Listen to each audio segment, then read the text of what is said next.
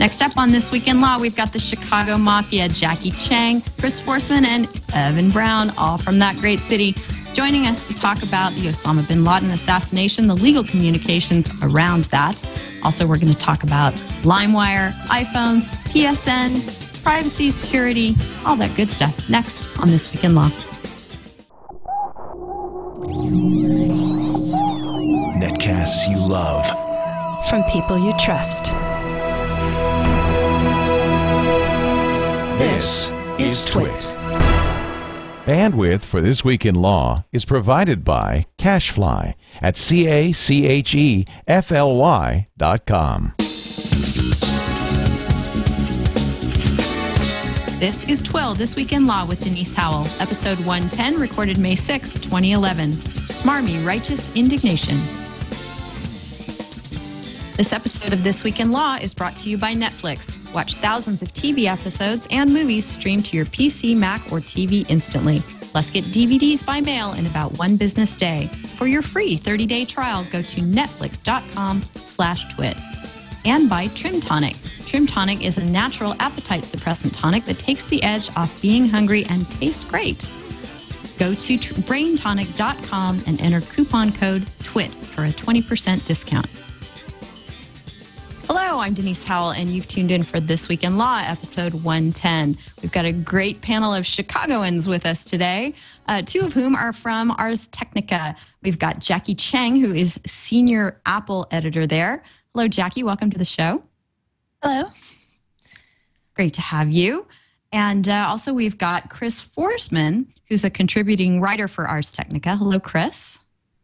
Hello. Hello. Great to have you on the show. We've been talking about stories that both of you have done, often on the show, but in recent shows. So it's great that we can have you on to go in more detail on them and about other things that are on our minds this week.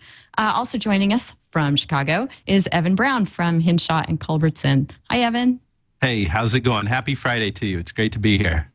Happy Friday to you. Evan, of course, is also at internetcases.com, his wonderful blog. And Evan, I've been really enjoying, too, your Tumblr or Tumblr log. I think I have those two things confused. Tumblr and a Tumblr, are they the same? I don't know. It's a Tumblr log on Tumblr. So, yes. Well, thank you. I'm glad you've I'm glad you've noticed. You know, I just, as I say there, I just collect, as in the nature of a Tumblr log, just collect miscellaneous things there. So I'm quite flattered that you would check it out. Thank you. Yes, evanbrown.internetcases.com is that one. And I also love the name of Chris's Tumblr blog. What is it? Super Paramagnetic Effect? Yeah, It's the name I've used for my blog for almost 10 years now, so. That's fantastic. So you've been blogging for a really long time, and you're a freelancer? Yes. Super. All right, well, let's get into some national and homeland security stuff, since it's been sort of a big week for that kind of thing. I wanted to talk about, since, let's see, it was Joan over on our Facebook page who alerted me to this.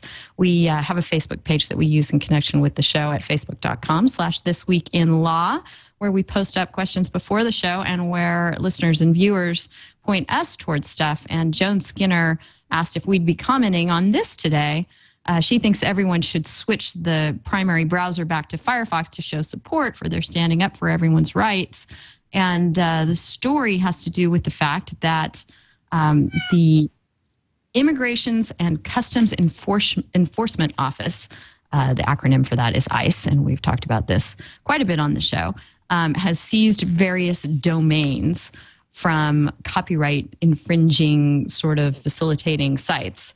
And lo and behold, not too long after that happened, I think it was the middle of last month, within about 3 days of that going down, somebody decided that they were going to do a Firefox extension that would take care of that issue. And what it does is redirect the seized domains to where the sites now reside. So you're not really slowed down if you're trying to go to those domains, even though they have been seized.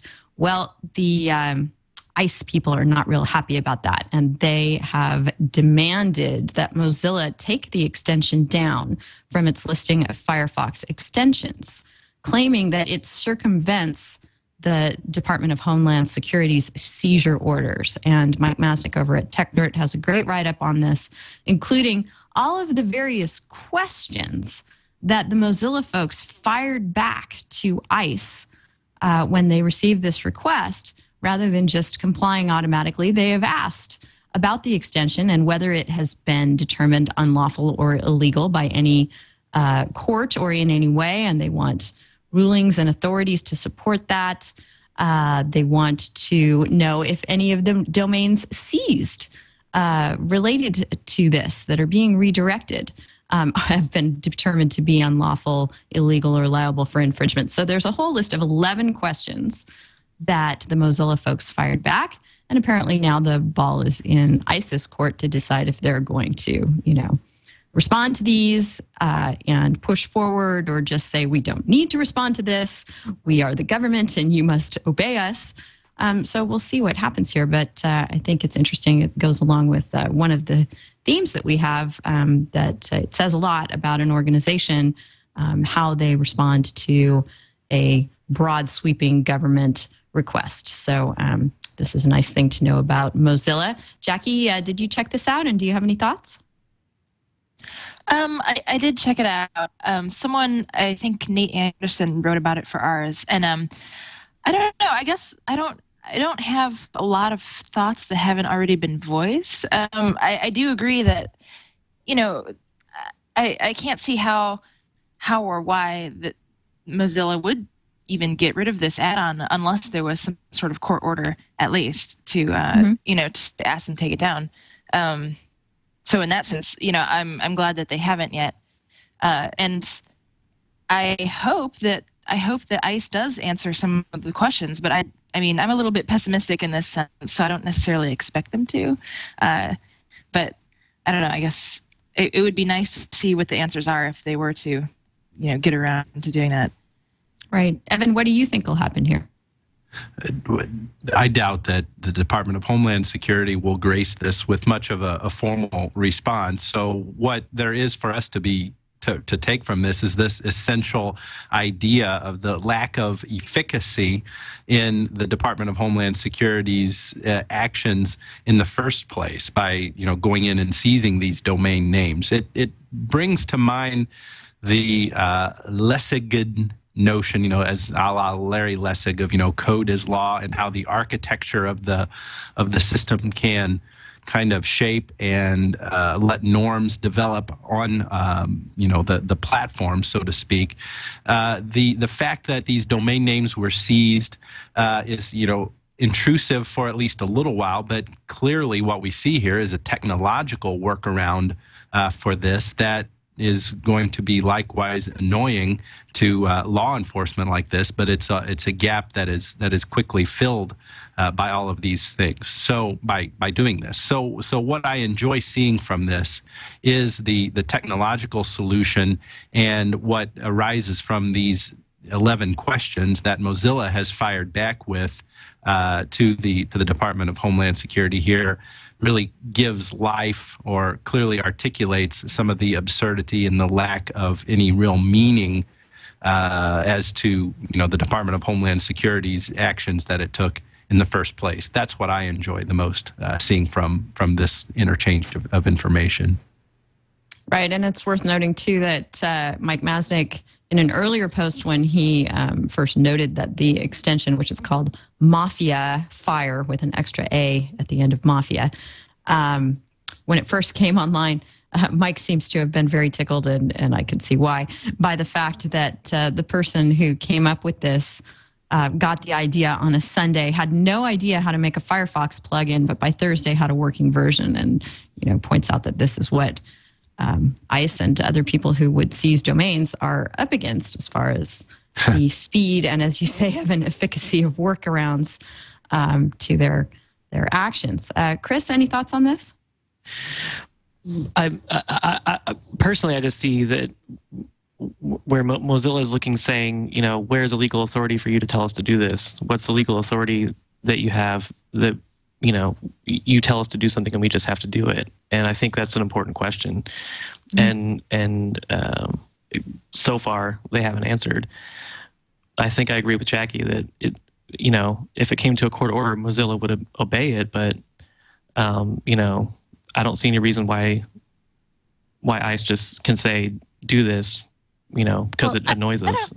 I don't necessarily think they'll obey it. I mean, I do think there's a question of the plugin itself doesn't break any laws.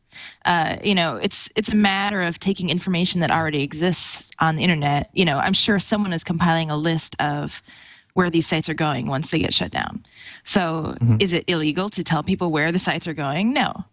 Or is it? I mean, I think that's the real question. So I mean, even if they did get a court order, what would happen then? I don't know. That's true. It's a good point. Right. And it gets to the point too that you know, what they're complaining about here is facilitating illegalities down the line. And that is something that has been long a theme in copyright litigation, particularly since the Grokster decision several years back. And that has reared its head again this week as well. And there's another instance of an entity here, it's CNET, that someone would like to hold responsible for infringements that it's not engaging in simply because it acted as an intermediary. And that's something that's entirely possible to assert under the Grokster case. So what's happened here is there are a couple of stories related to LimeWire. There's this one where somebody named, I think it's Alki David, he is a wealthy film producer and entrepreneur. And right now we're looking at your colleague Nate Anderson's piece on Ars Technica. And you can see all the links to things we're going to discuss today on the show at delicious.com/thisweekinlaw/110. It's where we've aggregated all of these. Nate's piece on this is quite good and describes how Mr. David, who's a film producer and entrepreneur behind sites like Film On, is going after LimeWire, claiming that CNET, quote unquote, provided the guns. In other words, CNET, which has, you know, its huge archive of things that are available for download at download.com. One of the things that you could download there, along with other pieces of software, was LimeWire. And now they say that CNET should be responsible for all the infringements that took place by all of the, you know, probably millions of instances of downloads of that particular software from their site. So, Evan, are you surprised to see this kind of a case crop up under the Grokster decision? I think this is a really interesting and entertaining situation. I had never heard of Alki David, and, you know, perhaps I should have, because he looks like he has, you know, had some success, given that he drives red Ferraris down the streets of Beverly Hills and all of that stuff. So, you know, I watched his, you know, little rant, you know, that he put on YouTube going after CNET. You know, he makes it very clear numerous times that CNET is a subsidiary, you know, a division or whatever of CBS. You know, CBS is really the evil one here. And so when I think of the theatrics behind Alki David's claims here that CNET is somehow responsible for massive scale infringement because it made available for download, you know, LimeWire and various other P2P applications and stuff, I'm a little bit reminded of the way Donald Trump is. You know, this Alki David guy is great. I love him. He's very entertaining to watch. You know, if you can get past kind of the, smarmy kind of righteous indignation that pervades his way of talking and way of communicating here.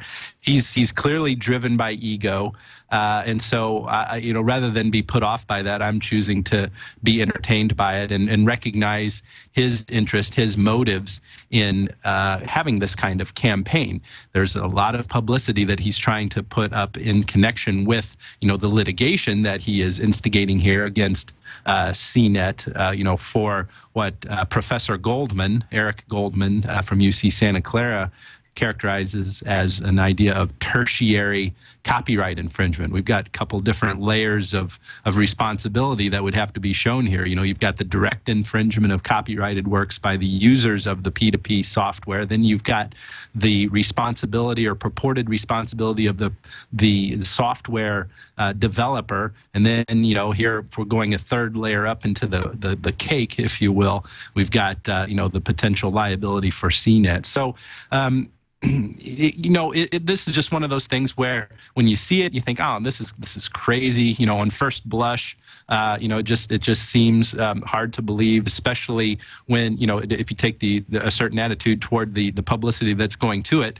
Factually, let's just wait and see what comes up here. How much did CNET do to promote the software as an object of infringement, or as a device to have at its object the infringement of copyrighted materials? We've got the Grokster analysis from 2005. Maybe these facts will fit into that.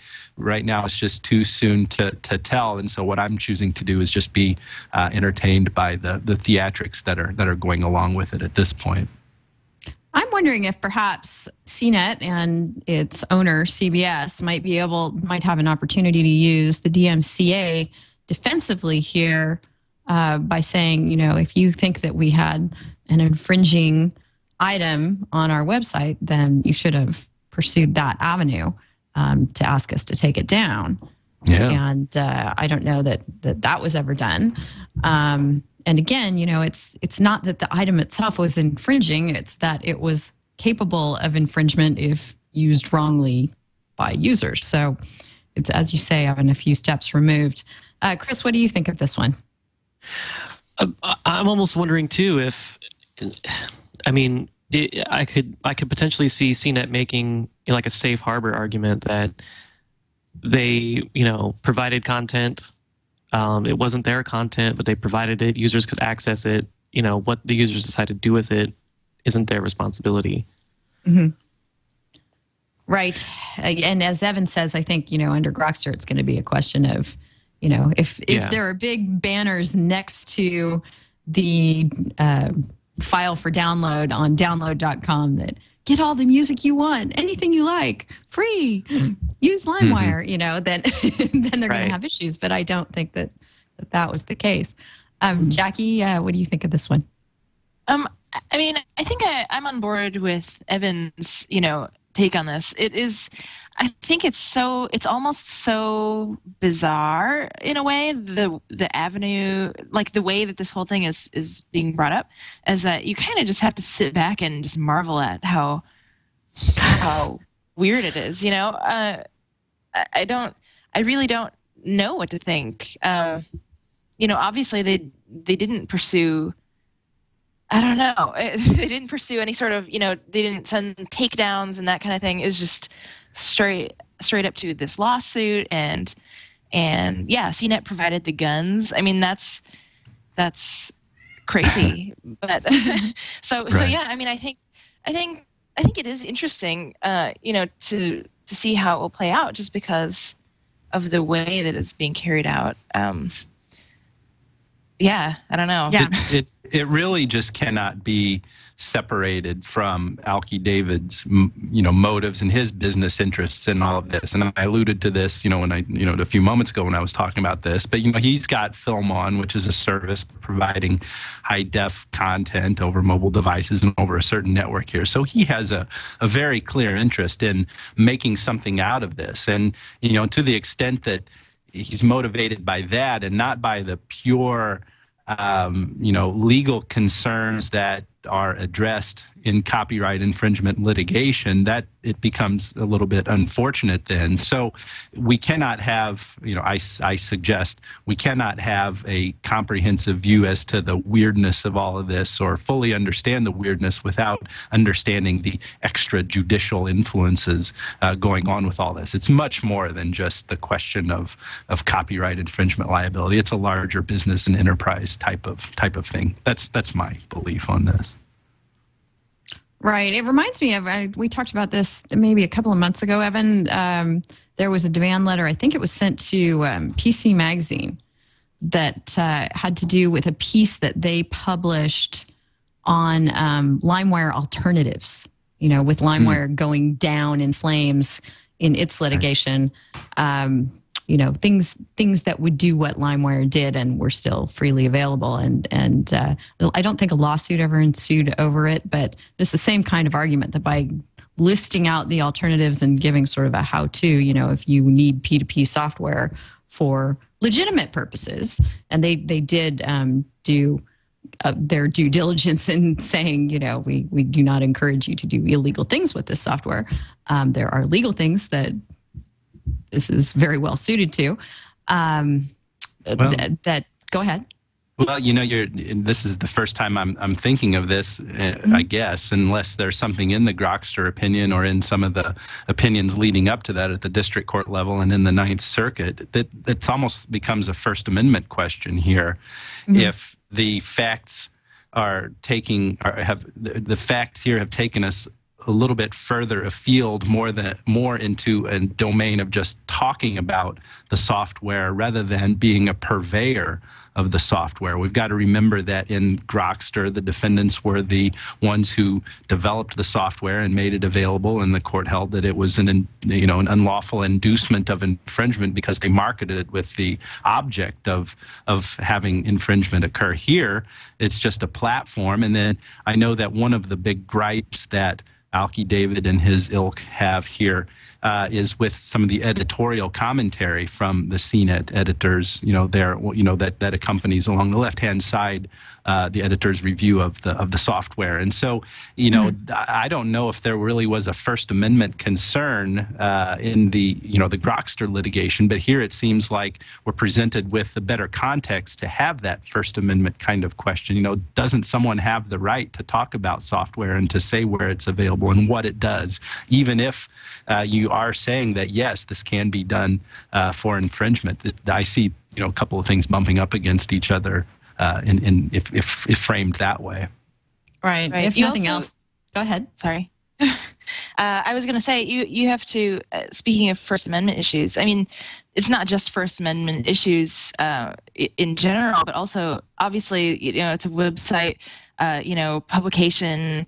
There's certain protections that the press have to talk about, software like that. And so, especially if they're not giving specific instructions on how to, say, download a copyrighted movie, it is kind of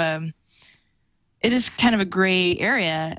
And at least at ours, we treat it, if we're talking about the software, then it's fair game, as long as we're not instructing people on how to, conduct illegal activities. And so, I have to wonder how that will be treated if it were to go to court. Right. I was going to say, if nothing else, it's an excellent case study in, what was bound to happen after the Grokster decision. The Grokster decision, talk about provided the guns to many a would-be plaintiff to be able to bring this kind of suit. And, we, back in 2005, I remember writing articles all over the place about how, the sky's falling. We need to protect ourselves because this is a really scary decision that's on the books. And, things have calmed down somewhat, but this is now an excellent example of how those things come home to roost. We had a good comment in IRC from Duck Hunter who said, if General Motors didn't make the car, there would not have been an auto accident. If that's the mindset, we'd all be waiting for lightning to create fire. And that's what we were worried about when Grokster came out, is that it has the tendency to quell innovation. And now, Evan, I think that's an excellent point. Also, potentially free speech. And that didn't come up at all, I think, in any of the briefing at any level of the Grokster case, because LimeWire, or the Grokster program itself, was not, something that was engaged in editorial. Right. Zephyr makes a good point in IRC as well about how, he's just saying that LimeWire is always, he or she, whomever Zephyr is saying LimeWire is always catching up because it was a generation before BitTorrent and all that stuff. And so that's a good point because it underscores maybe the relevancy of why they're fighting over this now. Clearly, LimeWire is, the assets of that pretty much have if somebody else has gotten dibs on that, that's another issue that we may be discussing here today, going into the damages phase of that huge copyright aspect of that case. So LimeWire doesn't have any assets to turn over to, or is not going to have any assets to turn over to Alki David and Filmon and all these people here. So, is this a little passé to be talking about this, liability occasioned by this mode of infringement? Why can't we spend more time thinking about BitTorrent and, whatever else is coming down the pike for P2P file distribution and copyright liability? Right.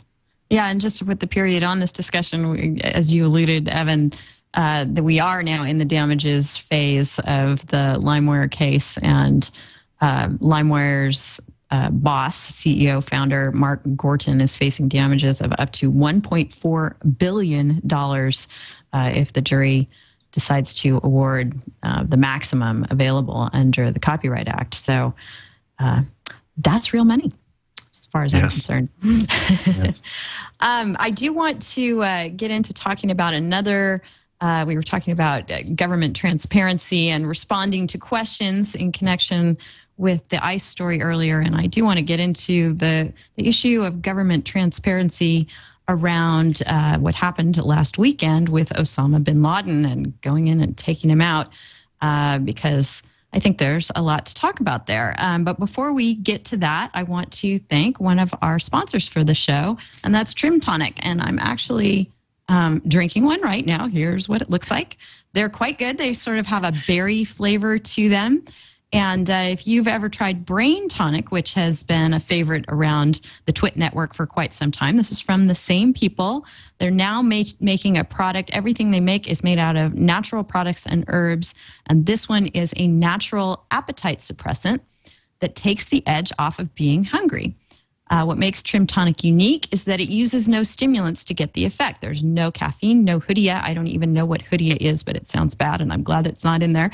Instead, they use active ingredients, some of which have clinical studies showing their ability to curb appetite and reduce body fat. And I can attest, I'm drinking one now. I do not feel the need to run to In-N-Out Burger here in the middle of 12. So this is a good thing, because generally that starts to kick in about now. It has 3 main ingredients called, and they're really hard to pronounce here, bear with me, Acaranthes aspera and Ervingia gabonensis seed extracts, both of which are tropical plants used in India and Africa for curbing appetites. The third is cocoa leaf extract, and we should just mention that there are about 25 varieties of cocoa, and the folks at Trim Tonic combine the 5 most useful varieties. There are no illegal substances involved in the drink at all. All the illegal alkaloids are removed, leaving others which have appetite-curbing effects. Just as coffee can be decaffeinated, coca leaves can be decocainized. So you'll be happy to know that, as I am. And I'm really happy that they are sponsoring the Twit Network. And so if you want to give this yummy and appetite-controlling drink a try, go on over to braintonic.com for more information. You can enter the coupon code TWIT for a 20% discount. So thanks so much to Trim Tonic for sponsoring the show. All right, so we all know by this time, and there has been much talk and debate all week about the United States action in Pakistan last Sunday night. It was late Sunday night my time, and possibly Monday morning your time in Chicago there, guys. When we all got the news that the U.S. had gone in and taken out bin Laden finally. And there has been a lot of, I think, relief on that front, but also some questions on that front as more and more facts about it have begun to come out. And one of the things that immediately I began thinking about, and I think you did too, Evan, and a lot of people who are lawyers, probably this would be one of the first things that would occur to you, is, okay, so we know that we've, declared war on Al-Qaeda for some time, and that we're going to characterize this as an act of war. But wouldn't it be nice to have the actual, laid out in some sort of bullet point manner, legal justification for what went on here? And for a couple of days after this happened, I was scouring the web, and there was very little talk about this at all. Early on, there was a Jeffrey Toobin New Yorker piece that began to touch on it. And now, and I've put quite a bit in our discussion points for today at delicious.com/thisweekinlaw/110 to a variety of discussions on the legal underpinnings, most of which cite a 2001 piece of legislation enacted in the United States that allowed the government to go after persons associated with Al-Qaeda and do whatever necessary to prevent future violence, etc. So there seems to be some sweeping legal justification out there, but we also have, human rights organizations chiming in and saying not so fast under the Geneva Convention. There's probably quite a bit to talk about here. But where the talk hasn't been coming from, and this is why I bring it up on the show, is from the White House. There was a press conference with John Brennan. I don't know his exact title. He is one of the higher ups on the national security front with the White House. He did, I think, the day after the event, a lengthy press conference. And then I wish I knew the name of the guy who followed him at the press conference. Maybe someone in IRC can supply it. I also wish there were a central, and maybe there is, and I just don't know about it, repository where you can go back and review the old press conferences, because I would have liked to do that, to give you the guy's name. But someone came up who was a White House representative immediately after John Brennan and was asked the question, what was the legal basis for what transpired? And rather than, against the backdrop of the president saying, we've known about this since August and have been moving slowly to put this in place, rather than having whatever legal basis that they have on hand, ready to go and quickly able to respond to that question, the guy hemmed and hawed and very awkwardly just sort of generally said, well, he's a really bad guy and we had to do what we did and it was necessary for national and global security, et cetera. But, nothing really concrete. So I'm getting around to the fact that we thought a very social media, video utilizing, web utilizing administration coming in, and I think they've dropped the ball on this particular issue. When you go to the whitehouse.gov site, you go to their issues page, there is a bullet point for defense, and the most current thing they have posted there is something from the president in 2009 discussing Afghanistan and what we're doing there. So, Evan, I tossed this to you since we were IMing about it earlier this week. Right. What are your current thoughts? Well, clearly, I'm completely belaboring the obvious here to point out what an extremely difficult issue this is to address, and the fact that merely by bringing up the question of whether or not there was a legal justification or a legal explanation or legal grounds to take Osama bin Laden out, just raising that question by implication would be a great heresy in the minds of so many people who would say, by golly, we don't need no stinking legal justification to take the guy out. So, I think we all have to exhibit some maturity and some fundamental open-mindedness and human understanding to even be thinking about all of this stuff. So clearly there is, as far as, getting down to that legal analysis, there's a real matrix of things going on here that's very interesting to see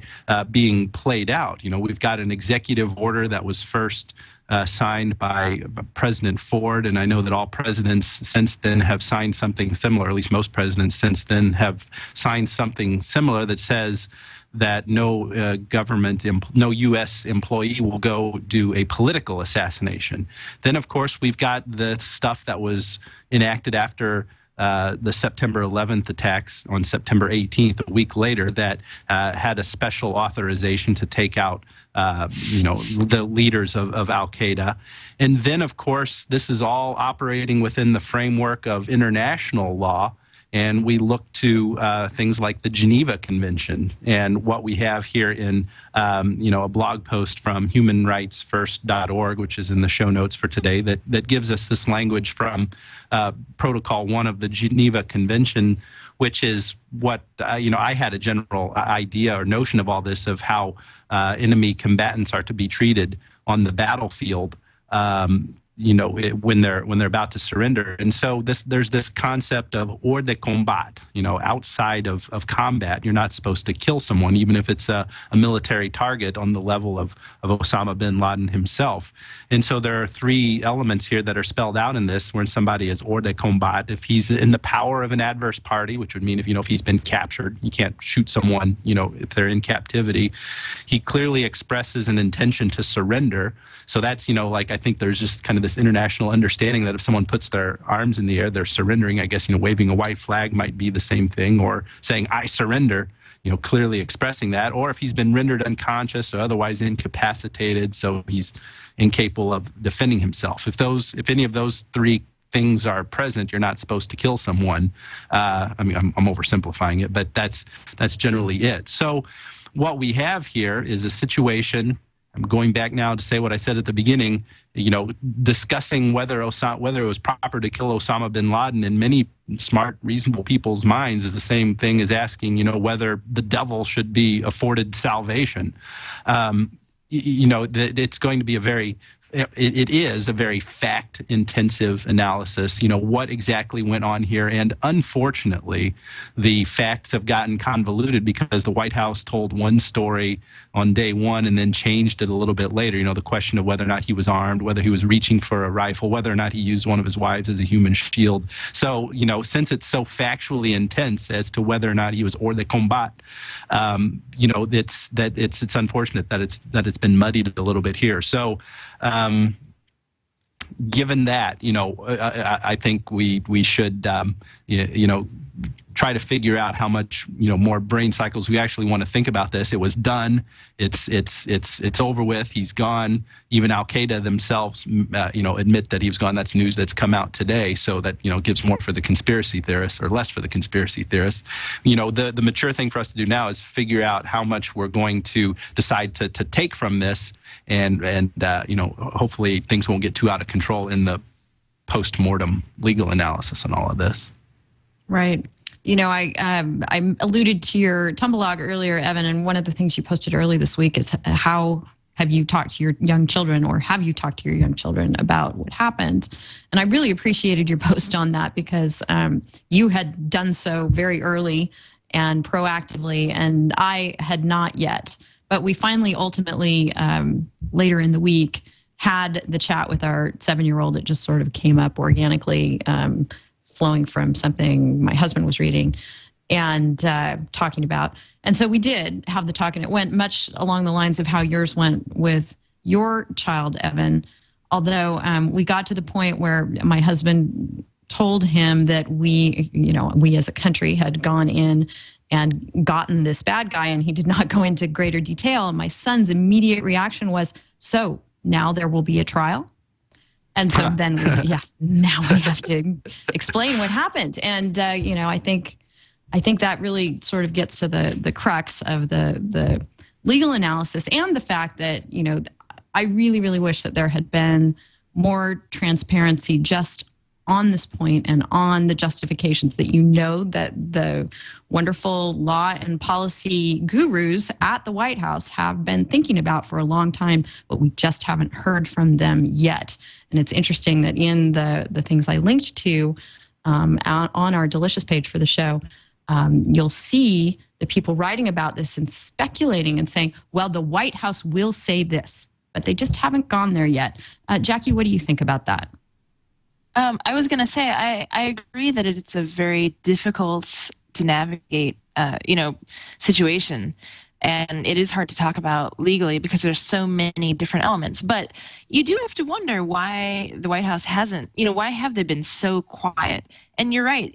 Undoubtedly, they have somebody there analyzing every angle of the situation. So you would think that if the White House is willing to make an aggressive move like this so quickly and then announce it right away, they should at least, offer up something for people who are wondering about the legal basis. And I mean, I can't even begin to speculate as to why they haven't, except what we already talked about, which is that it's just so, it's like no pun intended, it's like a minefield of not just legal discussion, but then, ethics and then political, you're going to have everyone on every side of every political spectrum, chiming in. And it will be difficult if and when they do finally figure out what to say. But I think that they should do so sooner than later, just to, the longer they put it off, the worse it's going to look.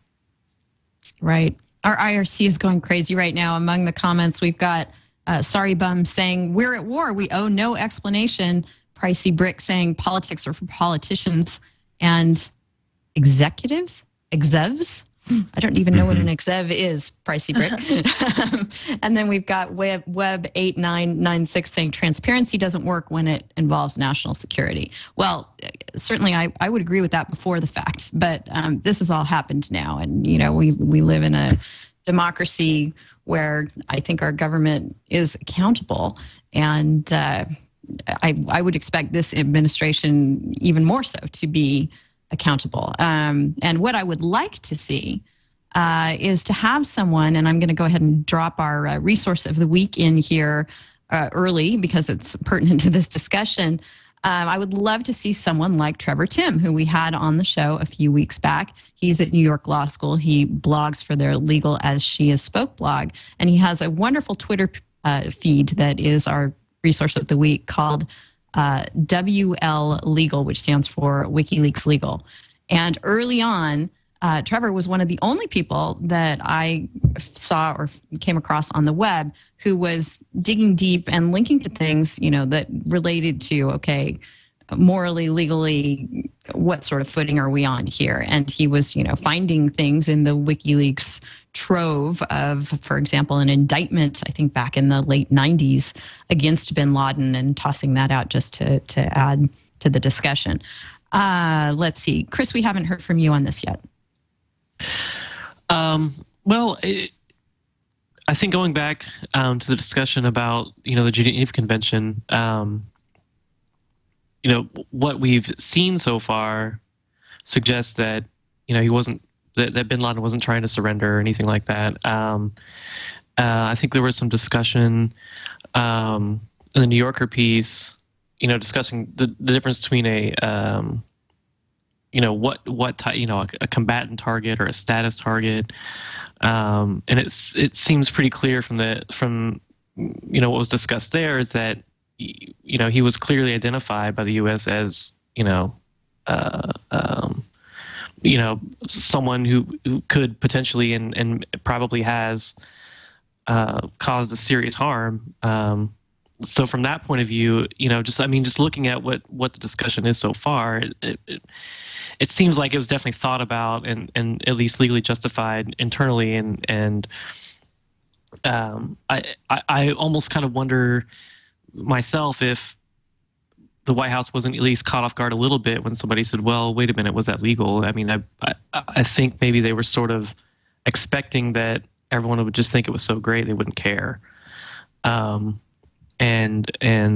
so from that perspective, it doesn't surprise me they didn't come out right away and say it, but I agree that, there probably should be some clear and official statement, here's what we did, here's why we did it, this is why we believe it's legal. End of story. Right. Getting back to Trevor Timm and our resource of the week, his WikiLeaks Twitter feed, what he was doing after all this happened was, aggregating everything that was coming out that had legal analysis. And most of the things I've looked at were things that he called. And also, substantively giving his own opinions. Wouldn't it be nice if we had something like that coming out of the White House saying, here's some discussion, and here also is, our official standpoint on all of this. I'm maybe being a little idealistic to think that could happen, but at least the official part could be part of the mix, I would hope. Evan, any final thoughts on this? Well, no. I mean, I get nothing substantive. Just one thing to add, and that is perhaps the Obama administration's position in this is that, the American people, should trust that the Attorney General and the Department of Justice reviewed all of this, vetted it, grokked it, did everything in advance. And it sounds like, they were prepared for both contingencies, taking bin Laden captive or killing him on the spot. And so perhaps their reasonable and appropriate position to be taking on this is that, trust us, we did the analysis. There should be nothing further to say unless, there's some other way of getting to, getting answers on what it is. And I don't know the avenue for what that would be. This is not like a FOIA kind of thing, a Freedom of Information Act kind of thing. You can't petition the government to say, give us the memos that, deal with this issue of national security. So I guess, what sounds like you're asking for is for the Obama administration to have a sensibility here to provide this information on its own volition, which would be a very enlightened and progressive view, something we certainly would not have seen or would have expected to see from the Bush administration or any other administration that I know of prior to that. But somebody in IRC did say that, of course, FDR did a great job explaining why we had to go to war after Pearl Harbor. But I think there are some clear differences between this situation and that.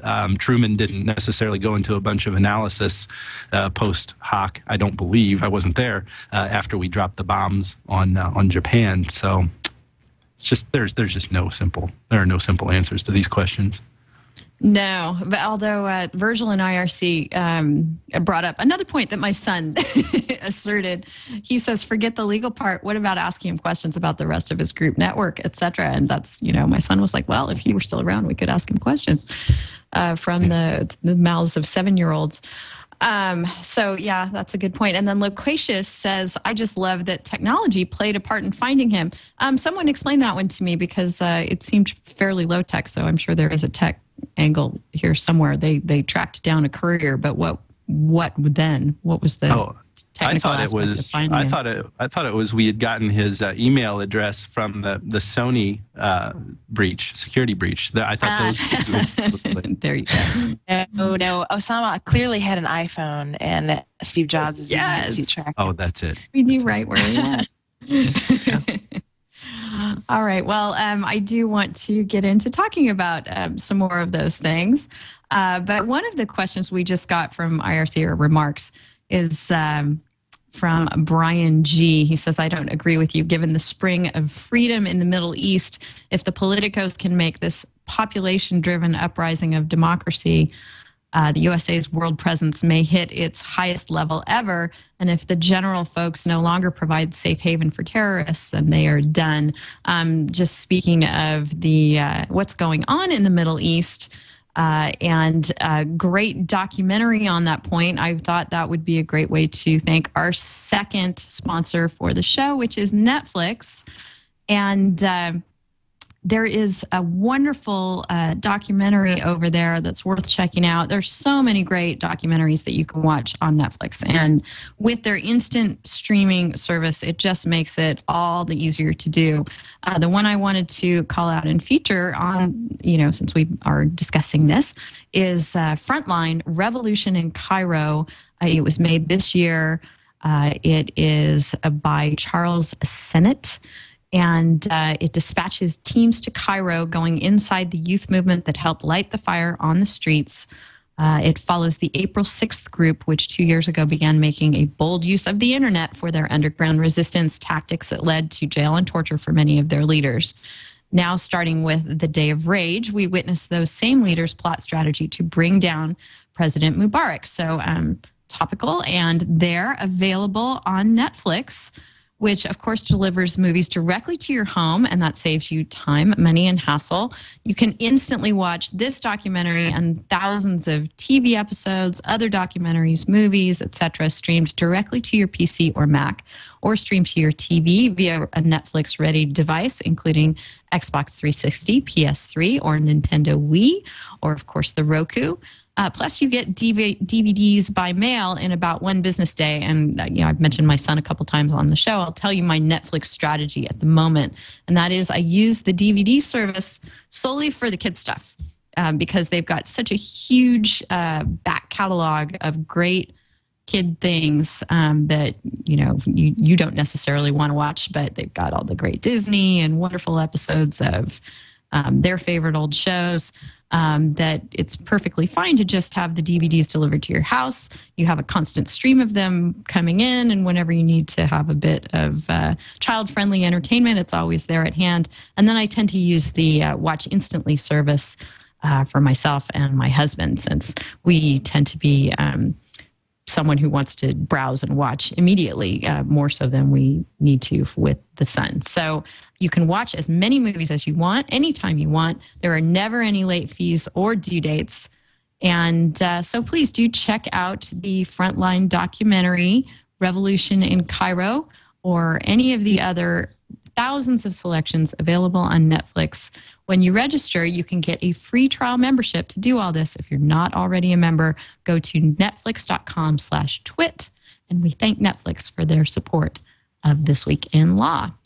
All right, Evan, you alluded to the PSN, PlayStation Network, I guess we're calling it. They're calling it breach and security leak. Let's talk about that a bit. We haven't done that on the show. So there is a great FAQ I did put in our discussion points, everything you would like to know about the PlayStation Network breach from Erica Ogg over at LimeWire lawsuit defendant CNET. So what do you think about all this, Evan? Is this just an example of how our data there's no safety for it whatsoever, and we just have to be ready for it to get out there? Or what do we take away from this? Well, that's one thing we can take away from it, realizing the extent and the magnitude of the risk. With 77 million users being affected here, that is no small portion of the Earth's population to have, personally identifiable information turned over to the hands of hackers here. So, like so many other things we talk about, this doesn't lend itself to easy solution either. What we have from Congress is, of course, among certain members of the legislature saying we need laws now to strengthen this.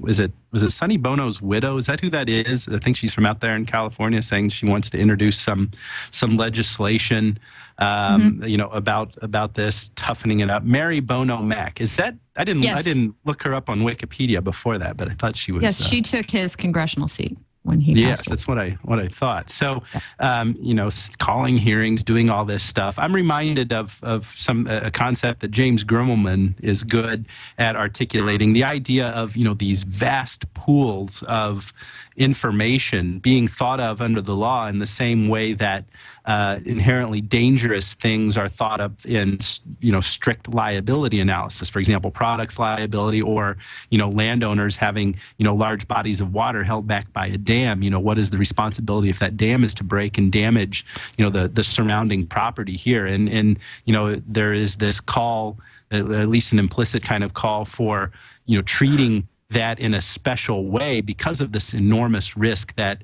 is put on or that is brought about because of the concentration of this information. And so that one way to approach it is to strengthen the requirements on those who are holding these data. But I really think that there should be enough market forces already to make sure that they're doing everything they can to not have this happen already. I mean, this has to have pretty much I mean, I don't know. I haven't seen any numbers, but this has to have substantially affected Sony's business from all this. And it's not just the immediate harm, but it's the loss of goodwill and trust that the consuming public is going to have. That is a huge market incentive to make sure that companies are keeping their data as secure as reasonably possible. We know that there's no such thing as perfect security. So the law probably is just going to be a paltry effort, a paltry effect on an increasing security. It's got to be something, much more than just the law operating on all of this stuff. Well, you would think if anyone were well familiar with that issue, it would be Sony. I don't know if anybody remembers the whole rootkit debacle, but sure, that certainly was no real walk in the park for them either from the PR standpoint. What do you think of this, Jackie? So I agree with Evan in that there is a certain level where you, at this point, sorry about that. At this point, we do have to accept there is a certain level of risk in putting our information on any kind of service. However, with Sony, they did, I don't know, Gene Spafford is a security expert, and he works at Purdue at Sirius, and he testified to Congress about the Sony breach this week. And he pointed out that Sony was running old versions of Apache and didn't have any firewalls, and all these things were even exposed to Sony months ago, and they didn't do anything about it.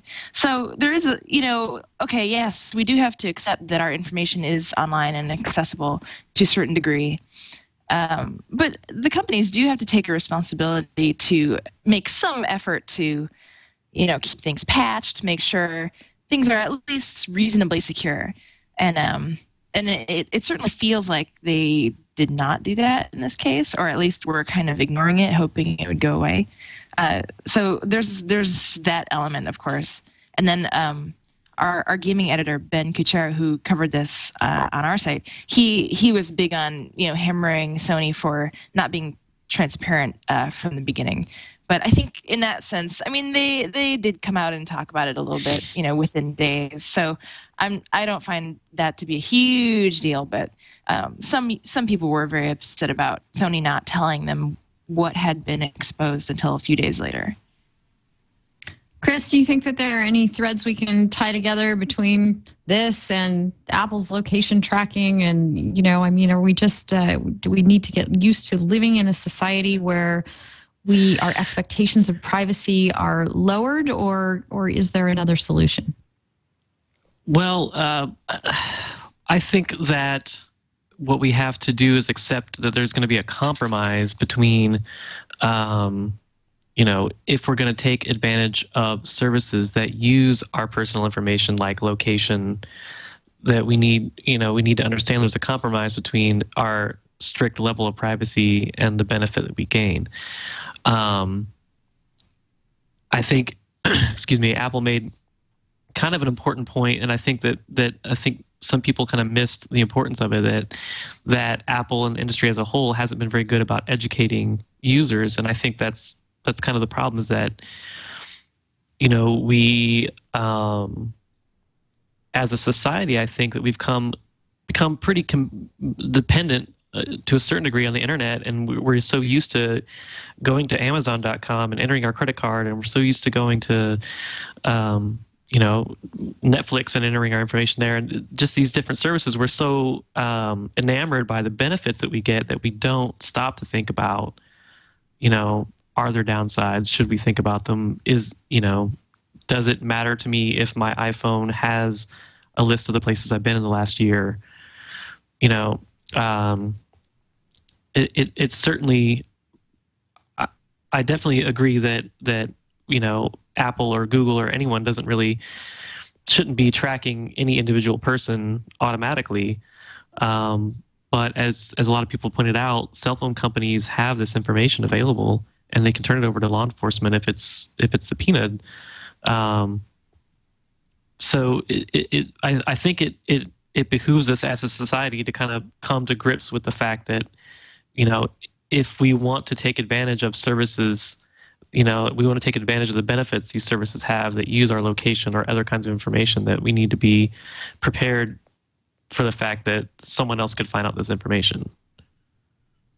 Well, we talked last week on the show with Nilay Patel about something he calls taco suits, which are sort of opportunistic lawsuits based on the fact that, it sounds there's a lot of saber rattling and public opinion around an issue. And so let's, throw a lawsuit at the wall and see what sticks. Somebody did throw a lawsuit at Google, a $50 million one that you wrote up, Chris, on Ars Technica. Do you think that this is merely a taco suit, or is, this the kind of thing that we should, as a society, expect companies to respond to and pay damages for in a justified way in litigation? And is that how this should all get policed?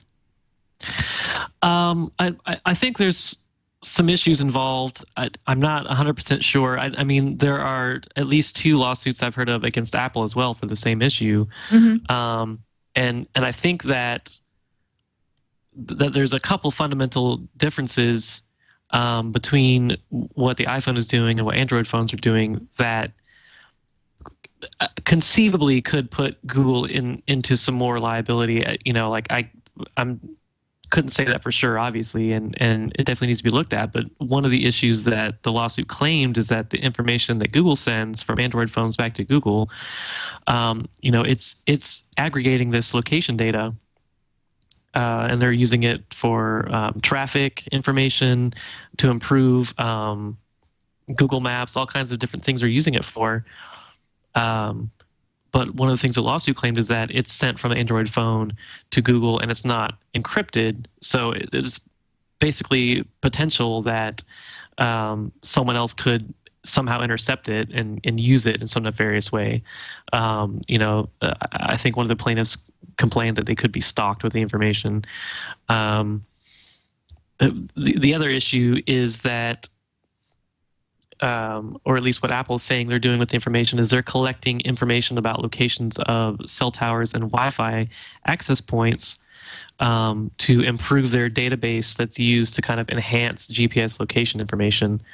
And that this, it's encrypted, it's anonymized, it's sent to Apple and just, called into this database, and it's strictly cell phone locations and Wi-Fi access points, not actual iPhone locations. On the other hand, Google says that it's sending, that Android is sending information every couple of minutes, and it seems to imply that it's actual, where the actual phone is. I have heard that Google takes steps to anonymize that information as well, but I do know that they also attach an identification number that's unique to each Android phone. It's not any way directly traceable to a user, but it seems possible if the information gets into the wrong hands that someone could do something with it that's not good. It seems like a pretty remote possibility. So my personal opinion is, whether Google has any direct liability, it's hard to say. It seems possible but unlikely. I mean, I think Evan might have a more clear opinion on that. Yeah. Do you, Evan? I would say the same things I said last week about the suits against Apple, over all this stuff. I think that maybe there's a consumer protection kind of angle to this where people were misled. I'm skeptical of that because I think that the privacy policy, on the Android platform, even if you got to click a couple buttons or click, a couple times in settings to get to it, it's still there. It still, I think, says what Google purports that it says. I don't think there's any real trickery going on here. Where I really find a lot of fault is with the claims under the Computer Fraud and Abuse Act, and I won't hash out, all the things that I did to, express my doubts about how good those claims are again this week, like I did last week. But I just don't think that there's going to be a cognizable loss or damage so far, given all this stuff. It's just this threat of being stalked, this threat of being tracked. The law seems to be shaking out on the side, at least at this point in time, that just the fear that your privacy has been compromised is not enough to support a lawsuit for a number of causes of action. So I think the same weaknesses are here in this litigation, despite the analogs, the in as much as the cases are factually similar at a certain level.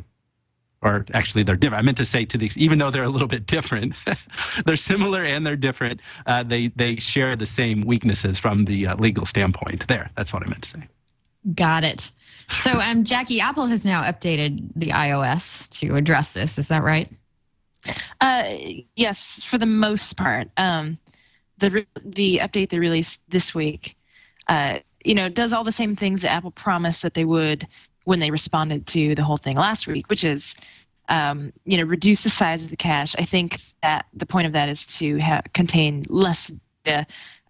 Before the update, it was keeping up to a year's worth of data for people. So that has been reduced. It's not being backed up to the computer anymore. So people who might have access to your computer, can't access it. And I forget if there were other elements, but those are the main ones. And I think most people, not everyone is satisfied with this, but most people are. The people who are not satisfied are the people who jailbreak their phones, and muck around in all the files there. Obviously, you can still access the file on the phone. Now I remember. The third thing was that it deletes itself completely when you turn off location services, which was not the case before. So, when people ask me about this, I just tell them if they're truly concerned about the location, then turn off location services. But I think as Chris mentioned when he was talking about Google, there's a certain level at which you're going to have to accept if you're going to use location services, you're going to use location-based things, that you're probably going to have some sort of trail somewhere, deep within your phone on a file somewhere. There's going to be a trail. So there is a certain level of acceptance that you just have to come to with that kind of thing. Right.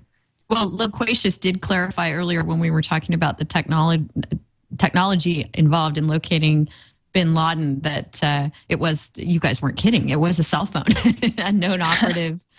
The crew used a cell phone and a known operative since Khalid Sheikh Mohammed named names. I'm not sure what exactly that means, but apparently a cell phone was involved in tracking them down. So, I guess something to consider if you're involved in international bad deeds of any type.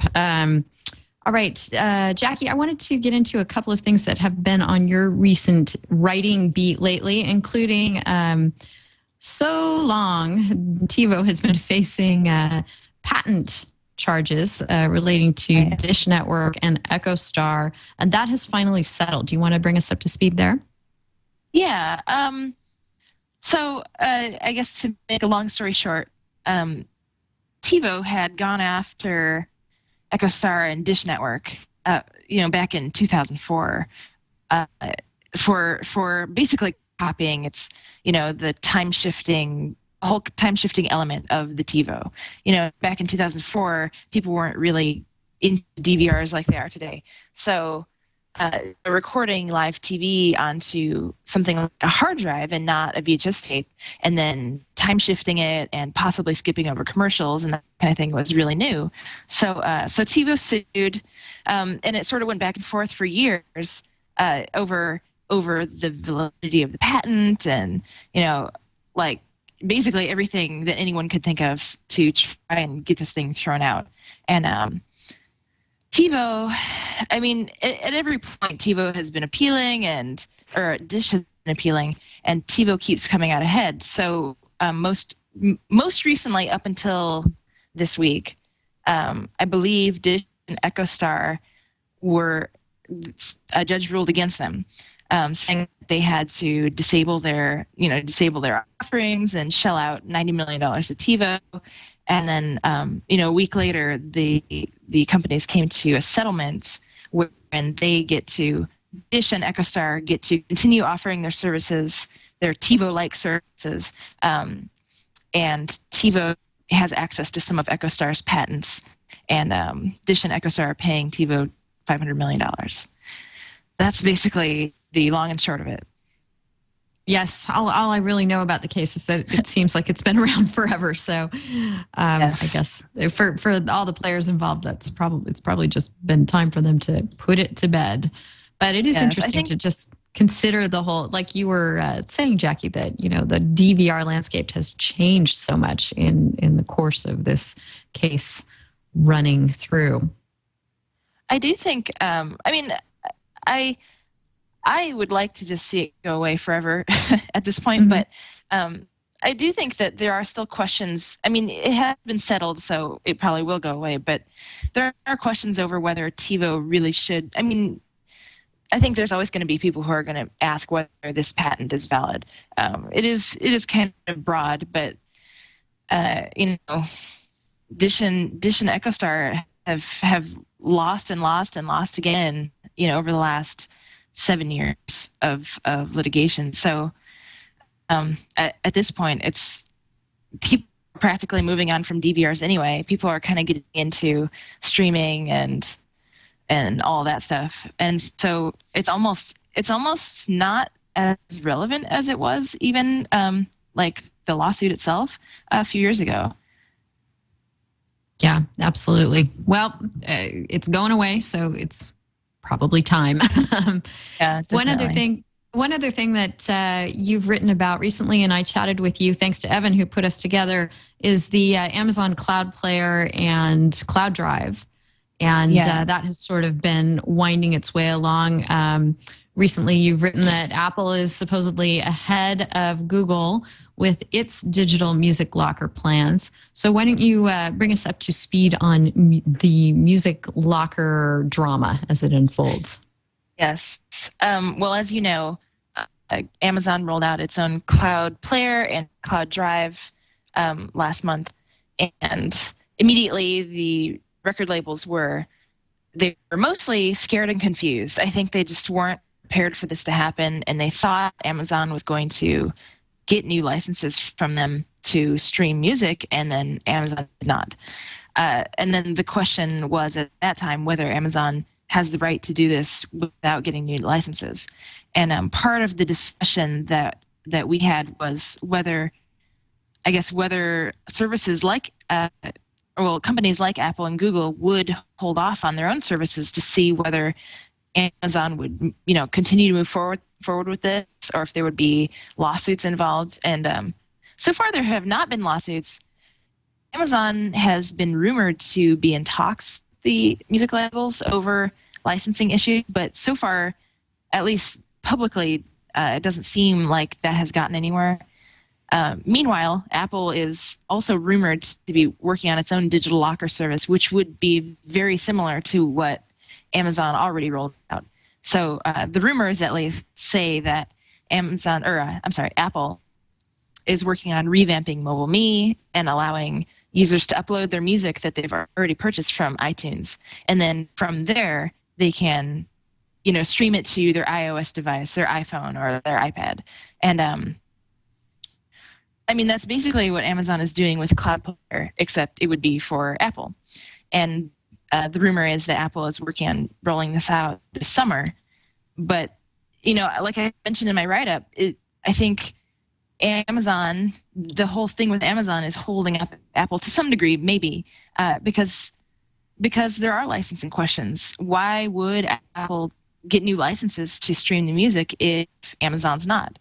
I think we're going to have to find out, probably by accident. No one's going to make an announcement about this. Probably Apple or Amazon or somebody is going to just go ahead and move forward. And then there will be a rash of anonymous music executives telling people in the press that Apple got licenses and Amazon didn't, something. I think it will come to a head very soon because Apple has been rumored to be working on its service for like a year.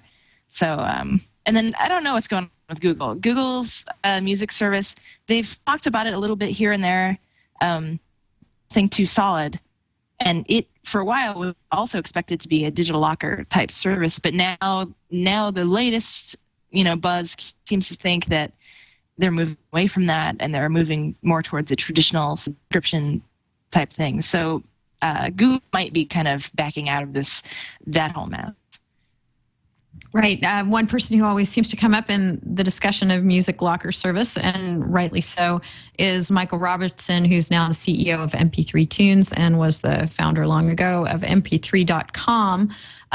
Over on the Twit network, elsewhere, episode 12 of Triangulation features him and has a great discussion with him. So it's worthwhile to go check that out. I was listening before the show started today, and he had this great comment. Don't assume copyright lawsuits are about right and wrong, because in his suit, that doesn't appear to have been the case, as he was pointing out the irony of being sued into non-existence and then being bought by the company that did that to him. So it's an interesting discussion all around. And Chris, you had a comment on the TiVo litigation, the patent litigation in IRC. Do you want to go ahead and share that with us? Yeah, it's kind of following on something that Jackie was mentioning, but like she said, that basically this lawsuit has gone on for 7 years, and it's come to a conclusion, a settlement. But like she said, that basically in that 7 years, a large part of the market has just moved on, and kind of it's sort of like no one kind of really cares anymore, because streaming is starting to become more important than being able to TiVo stuff from cable or satellites or whatever. So I don't think that's necessarily the case for everyone, but still, I think that could be. It seems like sort of a kind of a fundamental problem with the way the court system works, and the amount of time that it takes for these types of lawsuits to move, that they just happen at a glacial pace compared to the pace of technology and how it changes. Yeah, to say the least. It's a rare thing, I think. Look at the litigation against YouTube and Google by Viacom, Right. and how much had changed for them before they actually got a resolution. And it was an early resolution in that case, because it was summary judgment. But still, so much had changed in the YouTube service between when that happened and when the initial complaint was filed, that it seemed like most of what they were complaining about was no longer a real issue. There are a couple of threads that we've talked about today on the show that I'd like to just bring out, some follow-ups from IRC, just getting back to, the question of whether the White House is dropping the ball on not, addressing the issues of legality head on. Web 458 in IRC pointed out that Judge Napolitano has said that the United States broke 4 international treaties in its actions. So, again, if you have jurists opining that there are things amiss, then you would think that there might be an occasion to comment.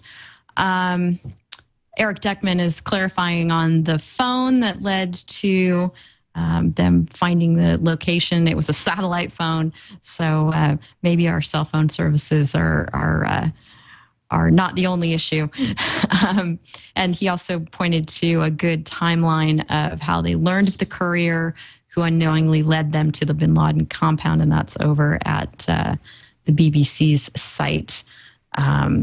So I'll throw that one into the discussion points for the show as well, if anyone wants to check it out. It's kind of a long URL. Also over on our Facebook page, we had a couple of comments from people who are loyal watchers of the show and frequent commenters there. Jason Watkins, in responding to whether the White House has acted appropriately in its communications here, been transparent enough or vocal enough on this front. I'm sorry, I've totally jumped to a different thread there. No, he commented on something else. He commented on the Grokster case and the CNET being sued over its LimeWire downloads. So he thinks it's slippery as to whether or not CNET has liability. So that's sort of up in the air, but thinks it's helpful that they left the choice up to the user. And Andrew Thompson thinks this is a really silly lawsuit, and so was the Grokster one. So thanks, you guys, for chiming in there. Sorry, I had you was thinking of you under the wrong thread. I want to jump to our tip of the week. which came to me via Evan. Evan, you had posted about how an interesting statistic about use of Facebook in divorce cases. So our tip flowing from this is if you are, having marital problems, maybe it's time to shutter your Facebook Facebook page and go through the actual deletion process there. You want to explain why, Evan? Well, yes. I mean, what's in our show notes here is a link. It's a story from Tampa Bay, the local one of the local affiliates down there, the networks. It's an interview with the St. Petersburg attorney. And, she says in her practice that up to 90% of her divorce cases somehow involve Facebook. It's a very rich source of evidence, in large part from the lack of discretion that people use when they're deciding what content to put online, something that can be taken as adverse to one's divorce proceedings if you're with your mistress or whatever, and then it ends up there. If you're the example that she gives in the interview, the lawyer gives was pictures of the guy at a nightclub with the babysitter. So, those types of things find their way on Facebook, sometimes out of the control of the person whose identity is really at stake here. If you've got, 400 friends, this is a point that's made in the article. If you've got 400 friends, there's bound to be a few of those who aren't concerned about the privacy settings as you are. So this seems like a real natural phenomenon. So much information about ourselves ends up in social media. So it's natural that attorneys who need to take a position on something that is in opposition to another party's interests will look at information or at sources of information like this and use it accordingly. So it may take more than just shutting your own Facebook account. It may mean having a certain sense of discretion in the first place and allowing this information about you to arise into reality. Maybe that's the solution for it all. Yeah, huge boon to the marital law bar there. So do bear that in mind should that be an issue in your life. And Jackie, I'd like to just go to you and see if you have anything that we didn't get around to discussing today that you were dying to talk about, or are you pretty much ready for us to call it a show? Oh God, I don't know. I was gonna actually just toss an extra comment on top of Evan's about the Facebook stuff. Sure. This is something that I have thought about a lot, because I think that people have no idea who is watching their Facebook pages at any time. But there is a certain element too. I've written about it in the past about how when you delete pictures from Facebook, the pictures stay on the server for a very long time. I was following one photo that I deleted from Facebook, like at this point it must be like 2 years ago. But if you have a direct link to like the JPEG, you can basically view it forever.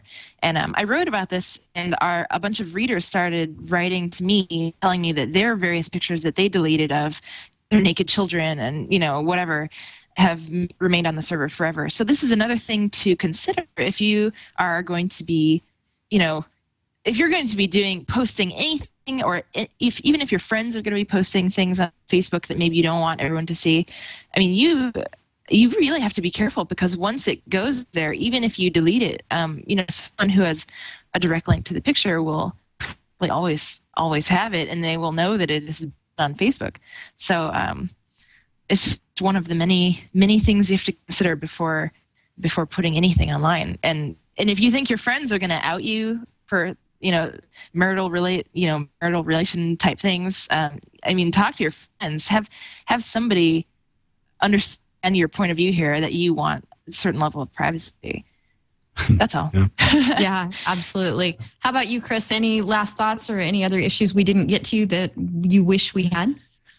No, I just think kind of flowing from a kind of a common thread in some of these issues, and flowing from the whole Facebook issue, is that again, it's like Jackie was mentioning, if you don't want to be, if you don't want Apple quote unquote tracking your location, turn off location services. But even if even without that cache of information that's on your iPhone, people use Foursquare, people use Twitter. Now Facebook has its own like check-in system. Yelp has a check-in system. All these services, are putting your location out there too. And it's not like your phone is the only place where this information is. It's not like Facebook is the only place where some of this information is. And it's just like Jackie was saying. It's like if you're going to put anything online, be prepared for whatever consequences could happen if someone else in the world sees it. If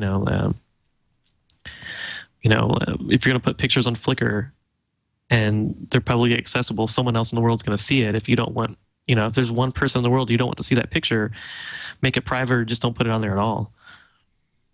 Yeah, in my case, that's usually my husband, who's just appalled that I put anything online. So you can imagine that, I'm a fairly public person. I do this show. I have a Twitter account, a blog, blah, blah, blah.